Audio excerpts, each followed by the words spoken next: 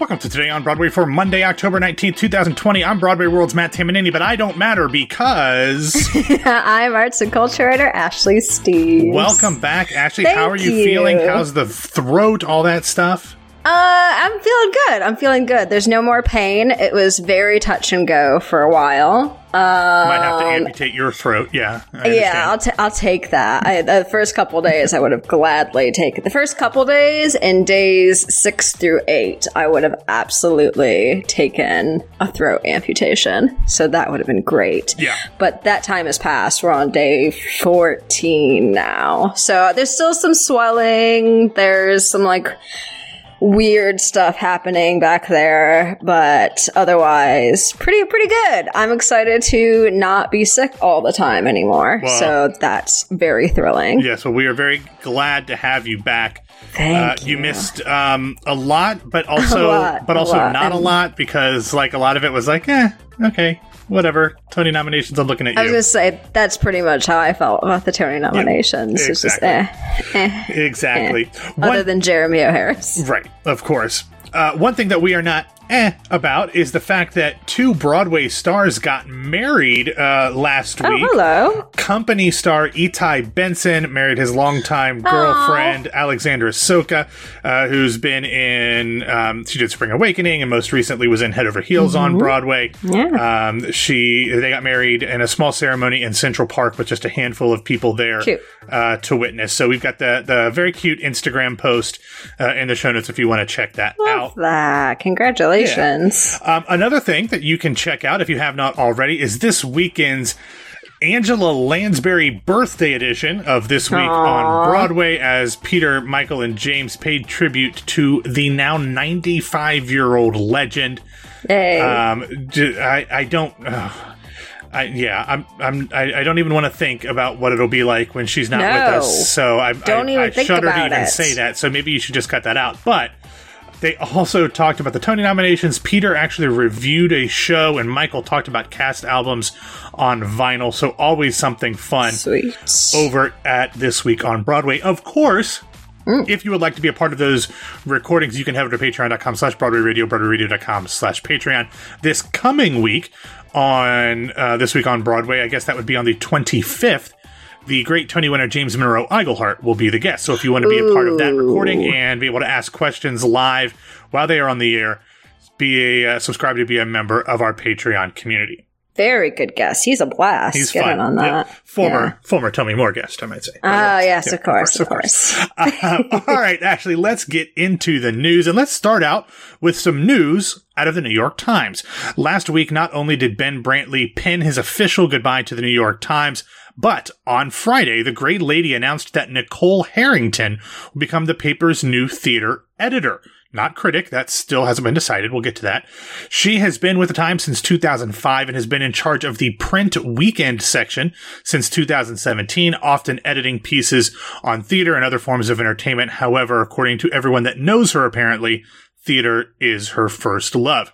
In March, she also participated in the large New York Times project, The African American Art Shaping the 21st Century, and Harrington will fully take over as the theater editor in the spring when she returns from parental leave.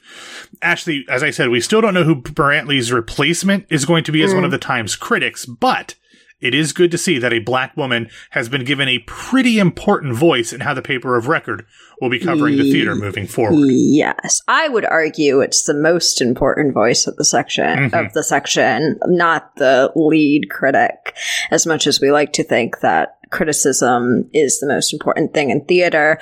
Having someone curating a section that everything has to go through her. So her life views and her views on art are going to dictate everything that happens with the Times going forward. And I can only see good things coming out of this. And it's the first time I've been excited about reading the Times in a while. I loved that project back in March, the African American Art Shaping the 21st Century. So yeah, Absolutely thrilled about this. I'm still excited to see who the critic is going to be, and we've already talked about our shortlists on the show before. But this is to me the bigger deal at the moment. Yeah, absolutely. Obviously, the critic is someone who is forward facing, and that not only does a big deal for. And they take the brunt of it. I mean, editors are so technically behind the scenes anyway. Exactly. At anything you look at, and people who are reading usually don't really think about that. They don't think about, oh, this is what this section looks like. That's not because of the writers. It's because it's first and foremost because it has to go through an editor, and the editor is saying, this is what I want to see in the section. This is what I am commissioning for this section. Yeah. So to have it, everything going forward in the section when she takes over, it's going to be based on what she sees is going to be important to cover. And I'm very excited to see what she deems that to be. Yeah, I mean, the editors are the ones who really add the flavor to the content that's being discussed, while the critics are the ones who are a little bit more forward-facing, and they kind of, hopefully with this new hire, will bring some forward-facing representation. So hopefully we can get a little bit of everything in there, especially when we know that Jesse Green will still be there. We've got the white guy that's already there. Let's just fill in the gaps with people who are not. All right, next up, Ashley, I discussed this brewing topic with James last week, but we've had a new development in the ongoing kerfuffle between the Screen Actors Guild and Actors Equity. Last week, we told you about how the two unions were fighting over who had the right to oversee filming of stage productions, especially during the pandemic-related shutdown when there was no actual audience to technically make it a theater production. So isn't it just a screen production being filmed in a theater? It's very complicated. It's a mess. Yeah. Well, according to Variety, SAG-AFTRA has asked the AFL-CIO, which is the American Federation of Labor and the Congress of Industrial Organizations, to get involved and to name a mediator to help come to a conclusion. SAG-AFTRA's president, former 90210 star Gabrielle Carteris, and National Executive Director David White sent out a message to their membership saying, quote, "It is with heavy hearts that we file a formal complaint and request for a mediator in our jurisdictional dispute. Let us be very clear. This is a last resort. We tried negotiation, but Actors Equity Association refused our waiver and walked away from talks with no notice." Now, Ashley, I can understand how this is a very contentious point of disagreement for both unions, especially right now. And as I said last week with James, I think that they both have legitimate claims on their sides, because when it comes to the Screen Actors Guild, like I mentioned, there's no audiences for most of these, so technically it's not a theater production. But for the theater side of things, they're being filmed in theaters with theater production qualities, with theater personnel. Right. And it's also theater in lieu of theater, because we can't actually have theater right now. So it's that or nothing. Yeah. And that has to be kind of and it is the substitution. Yeah. And that's why I was really hoping that they could come up with some sort of compromise that is acceptable to both sides, especially while, TV and films are still being able to be shot. There's a lot of restrictions that are going on, but everybody's filming now. There is still very little, if any, theater happening. So I was hoping that they would be able to find some sort of resolution, and hopefully this escalation will get both sides back at the bargaining table to hopefully figure this out so that everybody can benefit moving forward. I'm still a little bit outside of this and separated from this and playing catch up. So there's a lot. A lot of my Sunday was trying to get acquainted with everything that's going on between the two right now, other than what's already been going on for the past 7 months. I've lost track. Yeah. I don't even know. But yeah, it's a mess. The only thing it does is hurt the people within the unions. Them saying that it's a last resort to bring in a mediator.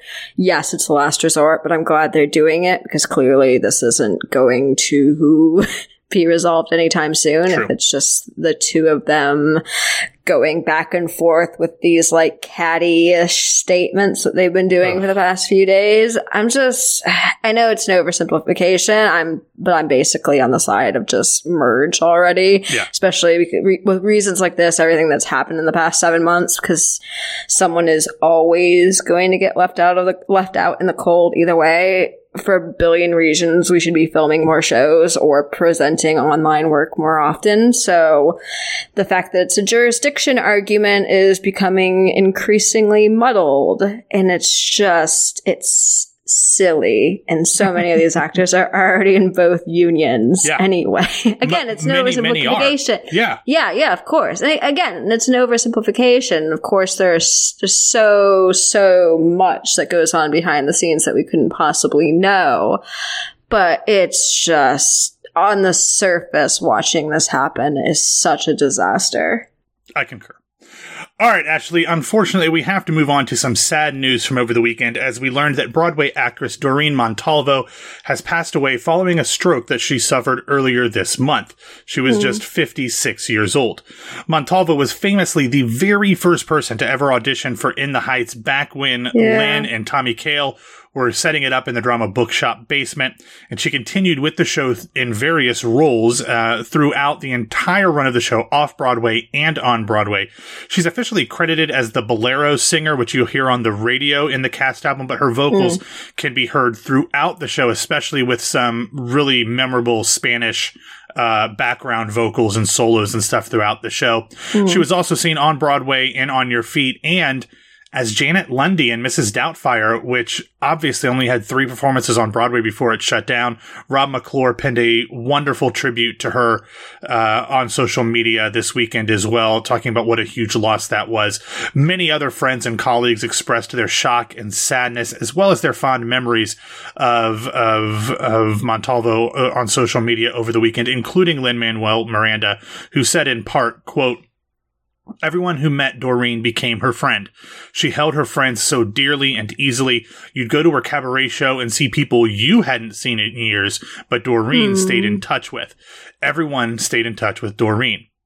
Doreen is survived by her husband, fellow Broadway alum Michael Mann. Our hearts, of course, go out to everyone who loved her, either personally or professionally.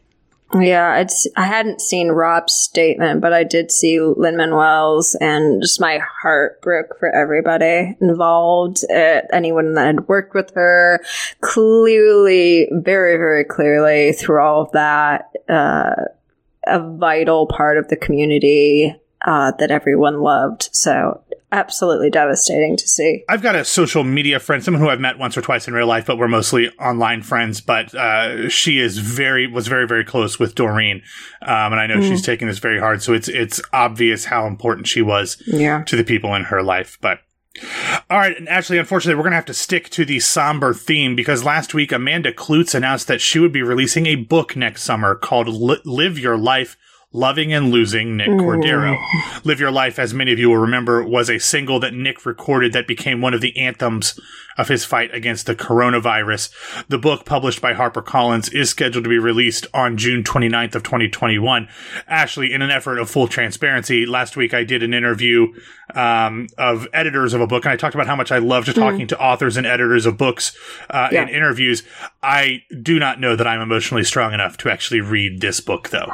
That was my one and only thought while you were talking, is I will be very happy to buy the book. I'm pretty certain that it'll sit on my bookshelf for a while because I don't know when I'm gonna have the emotional energy to get to it. I just can't imagine. But hopefully those of you who have stronger intestinal fortitudes will want to purchase that book. I'm sure a pre-order will be available soon as well. Yes. All right, Ashley, we've had some kind of sad and disappointing and frustrating stories in today's episode, so I'm going to end it with one less disappointing thing and one thing that is definitely not a feel-good recommendation, but something that is a vital recommendation. The one that is not a downer was on Friday night, Lin-Manuel Miranda and members of the original cast of Hamilton appeared in an online virtual fundraiser for Joe Biden. For like an hour or so, they talked about different things about the show's development and the process that they go through from the creation to the characters and all that stuff. And then the group performed virtually in their little like Zoom way, performed The Room Where It Happened and encouraged people to vote Tommy Kail also kind of moderated this Q&A session with the cast. Oh, cool. It's a really, really cool thing. We've got the video of their performance of The Room where it happens in the show notes. I saw it pop up. Yeah, my mom watched the whole thing, I know, because she loves Hamilton and all those folks, but the performance itself was really good. Yeah. So check that out. And now the thing that is not a feel-good recommendation, but is a vital recommendation. Actually, it actually comes from our mutual social media friend, Ashley Lee, from the Los Angeles Times. And it is an article that was released last week called 40 Black Playwrights on the Theater Industry's Insidious Racism. Now, I have reached out to Ashley, and I'm hoping that I'm going to be able to talk to her about this article this week. She's obviously very busy and on a different coast, so schedules might be difficult, but we're hopefully going to figure that out. But she bases kind of the crux of this article around a new Netflix movie called The 40-Year-Old Virgin, not Virgin, but Version, which is from writer, director, and actress Radha Blank, who kind of moved. This is like her first feature film after many frustrating years of trying to have a career in the theater. And in it, it kind of focuses on a white producer trying to get Blank's character's play on Broadway. And this white producer kind of gatekeeps and gives all of the typical notes that we hear about white producers giving to black artists. So it's a documentary. Yeah. I mean, it's not, but it is. And so what Ashley did in this article is she talked to 40 black playwrights about some of the things that they have experienced in their life when it comes to racism, either overt or systemic. Some of the names are people you have heard of: Coleman Domingo, Robert O'Hara, Jocelyn Bayo, Katori Hall, Nambi E. Kelly, Keenan Scott II, Dominique Morisseau, Danye R. Love, Alicia Harris, Lynn Nottage, Mfoniso Udofia, and many more. One of the ones that kind of stood out to me, because we've kind of been talking about this a little bit with like P-Valley and some other things going on, but Coleman Domingo, who is one of the most talented people working on stage or screen right now, either in front of the screen or behind, he said, quote, "I don't say this with any bitterness. To me, it seems that theaters are always looking for the next black thing, and they can only embrace and elevate one black voice at a time. True. Yeah. Why can artistic directors handle having multiple relationships with multiple Caucasian writers, but can only have one black friend? My white counterparts are constantly produced at these theaters. They can fart out a play and it gets considered after a first reading.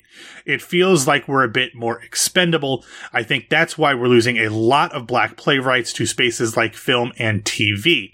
I love the theater, but I've had to make other choices to be happy and be paid my worth." And Ashley, it's so hard to argue when we see people like Coleman and Katori Hall and Jeremy O. Harris and many others going and having huge success and adulation when it comes to writing for the screen, but still have to fight for a regular spot at the theatrical table. It's really, really disconcerting.